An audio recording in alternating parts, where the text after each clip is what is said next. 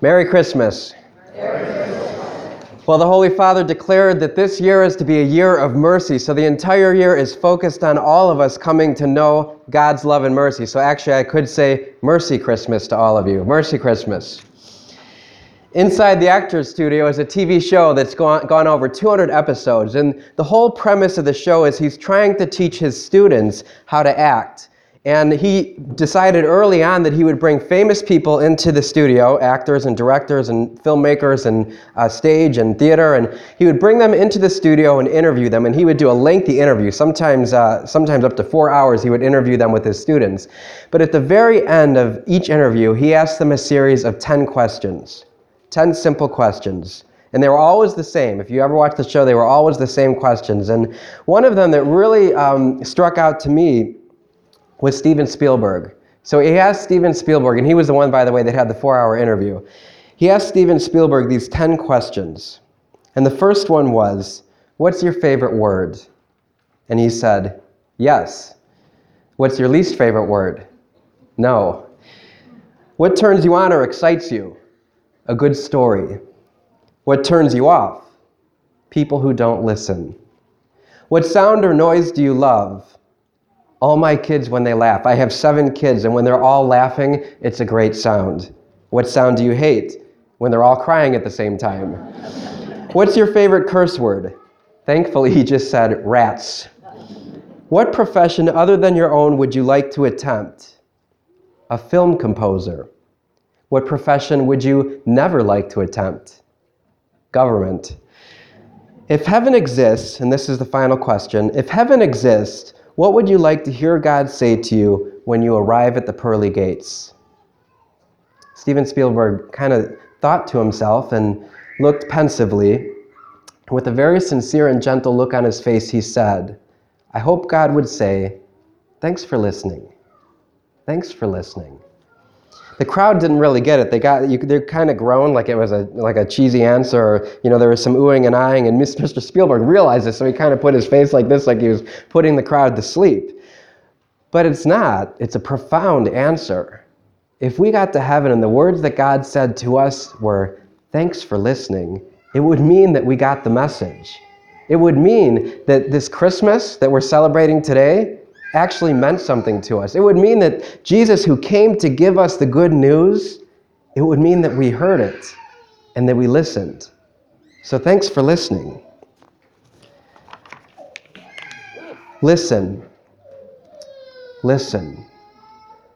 Do you hear what I hear? Listen. The Nativity was only possible because people listened. So if you think of all the stories going all the way back to Zechariah, an angel came to him in a dream and asked him what name he was to name his son, and Zechariah got it wrong, and the angel said, no, he shall be called John. And so from that moment, Zechariah was mute. He couldn't speak. All he could do was listen. And so he listened. And then in the 6th month, the angel Gabriel came to Mary in a dream, and the angel Gabriel said to Mary, hail, favored one, the Lord is with you. But Mary was greatly troubled, and she was unsure of what this greeting meant. And so the angel said to her, do not be afraid, Mary, for you have found favor with God. Behold, you will conceive in your womb and bear a son, and you shall name him Jesus, and he will be great. And Mary, she listened.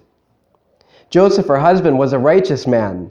And when he found this out, he was unwilling to expose Mary to shame. He wanted to divorce her quietly, and then he went to sleep. And he had a dream, and the angel came to him in a dream, and the angel said to him, Joseph, son of David, do not be afraid to take Mary into your home, for she has been conceived by the Holy Spirit, and this son of yours will be great. And Joseph, he listened. When Mary went to visit her cousin Elizabeth was listening, because what was the first sound that she heard? The infant in her womb. The first thing that she heard was Mary's greeting, and the infant in Elizabeth's womb leapt for joy. And she said, most blessed are you among women, and blessed is the fruit of your womb. Elizabeth listened. The whole world then was beginning to be enrolled. And Joseph listened to the message. And he took his wife on a journey, 9 months pregnant. He took her on a journey on a donkey all the way to Bethlehem. And when he found out all the rooms were closed, he didn't get upset. He just listened, and he found the manger. And because of that, we celebrate Christmas 2,000 years later, our Savior born in a manger. The shepherds were in the field at night watching their sheep, and an angel came to them, and the angel said to them, "Do not be afraid. I proclaim to you great news with great joy. A Savior will be born for you. And this will be a sign. You will find an infant wrapped in swaddling clothes and lying in a manger." And suddenly there was a great multitude of angels singing, "Glory to God in the highest, and peace to those on whom his favor rests." And the shepherds, they listened. Herod called the Magi secretly to himself to ascertain from them where the star would be. And he said to them, "Go and search diligently for the child, and when you have found him, bring him to me, and I will do him homage." The Magi listened to Herod and went to the manger. They all listened. And because they listened, they got to experience what earth has never seen before, what earth has never heard before, the voice of God coming through a human person. And that human person would be a tiny little infant. And I imagine as Mary and Joseph, as Mary was giving birth to her son, I'm sure that they listened. And if they listened, what do you think the first sound that they heard was? Anybody ever had a baby before? I haven't. What's the first sound that you listen for? Cry, right? You wait for the baby to cry. So the first sound they must have heard is their baby son crying as he came into the world. What was he crying for? Well, I believe it was mercy. So in this year of mercy, the whole reason Jesus came to the world was to show us the Father. He wanted us to know that we have this Father who is loving and merciful. 2,000 years later, we still celebrate Christmas, and the Holy Spirit still speaks to us. He still comes to us. We can still have the experience of angels and still have the experience of God coming to us. This Holy Father, the Holy Spirit worked through him when he said to him that this would be the year of mercy. And I remember, I don't know if any of you watched him open those bronze doors on the Feast of the Immaculate Conception, those huge bronze doors. And as he opened the bronze doors, he said in a very loud voice, "No one should be excluded from God's mercy." And that was the message that went out throughout the entire world. Listen, no one should be excluded from God's mercy. What a powerful image. One of the patron saints of mercy, the one really that has been most endowed with the grace of mercy, is St. Faustina. And one Christmas, so St. Faustina was 1937, it was Christmas Eve, so it was just like tonight. Christmas Eve, she went to celebrate Mass. And as she was celebrating Mass, when midnight Mass arrived, from the very beginning, she found herself just kind of like swept up in prayer. She found herself being held by God, and she saw in her mind Bethlehem. She saw the image of the stable. And she saw there was a great radiance. And then the Virgin Mary was there, all lost in the deepest of love. And she was wrapping Jesus in swaddling clothes. And next to her was Joseph, who was still asleep. And only after the Mother of God put Jesus in the manger did she see this great light. And this light was so bright that it awoke Joseph from his sleep. And after a while, she realized she was left alone with the baby Jesus. Right there in Mass, it was just her and the infant. And she understood, the infant Jesus went like this and opened his tiny little arms to her. And she understood that she was to take him into her arms. And so she picked him up, took him into her arms, and felt his heartbeat on hers. And she nuzzled his head on hers.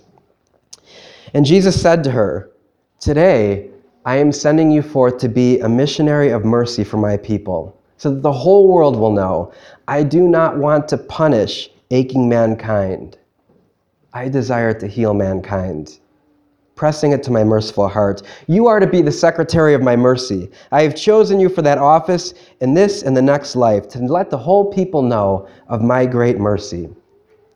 Right now in our age, we are called to know God's mercy, and no one is to be excluded. Everyone is supposed to love his mercy. She would go on to say that this God who is beyond all understanding stops at nothing to come under the appearance of a little child. And today, that same God will come under the appearance of the Eucharist. You and I will have the experience to receive Jesus. You and I will have the experience to take him into our hearts and to hold him inside of us and experience the mercy of God. God came to us as an infant so that we would never be afraid to approach him. And so just a couple final thoughts and questions. Firstly, if you have been away from the church, or if you've been away from his mercy, we know that Christmas and Easter, there's always a lot of Catholics that come back. First of all, we're so delighted to have you here. I'm so delighted to have the church packed and the social hall packed. You are always welcome here. And no one is to be excluded from God's mercy. So firstly, if you've been away from the church, this is your welcome back. You're welcome here all the time. Secondly is the year of mercy also, the Holy Father is highlighting confession. You know, that the way that we really get to experience on this earth God's mercy is through confession. And I know right away some people say, I don't need to go to confession, or I can just talk to God, and you can, but he wants you to see and feel and experience his mercy. So I invite you, if you haven't been to confession in a while, if it's been a year or 2 years or 3 years or 20 years or 40 years or since you were in grade school, I invite you to come to confession and experience his mercy. Because we all have sins, and we can all try and rationalize our sins and get rid of them, but until we hear the voice of the Father through the priest say, I absolve you, there's no experience of mercy like it. There's nothing like experiencing that mercy. And when the Holy Father opened those doors, he did speak those words, that no one could be excluded from God's mercy. And he's crying out for all of us to enter those doors, to enter the doors of our church, to enter the doors of our faith, to enter the door to Bethlehem, that we too can live and experience God's mercy. Maybe you're already living God's mercy. Maybe you're coming to Mass every Sunday. Maybe your life is deep in prayer. We're also called to share mercy with others. So first of all, if there's anyone in your life that you haven't forgiven, if there's anyone that you've harbored a grudge for, if there's anyone in your life that you just have completely shut off from, there is no one that can be excluded from God's mercy. We have to forgive them. You have to forgive them. Think about who it is and find it in your heart to forgive that person. Secondly, we're invited to do the corporal and spiritual works of mercy. So the church has traditionally long held these corporal and spiritual works of mercy as a way for us to show God's love to other people. And the corporal works of mercy first are feeding the hungry, giving drink and thirsty to those who are thirsty, clothing the naked, sheltering the homeless, visiting the sick, visiting the imprisoned, and burying the dead. I invite you during this Christmas season to try to do that. And finally, the spiritual works of mercy. Counsel the doubtful. So for those who are doubting their faith, counsel them. Instruct the ignorant. Give instruction to people that just don't know. Admonish the sinners, comfort the afflicted, forgive offenses, bear wrongs patiently, and pray for the living and the dead. These are the corporal and spiritual works of mercy. If you can't remember them, Google them and look them up after Mass. But the idea is Christ is calling us right now, at this day and age, this Christmas, to mercy. God is calling us to mercy. Listen. Listen. The Savior of the world cries out from the first sound he makes is a cry for mercy. Listen. Right now in your heart, I imagine God is calling you to either experience his mercy or extend his mercy. Listen. And if we do, maybe one day we might hear God say at the heavenly grates with great gratitude and joy, thanks for listening. And so I wish you all a very mercy Christmas, and thanks for listening.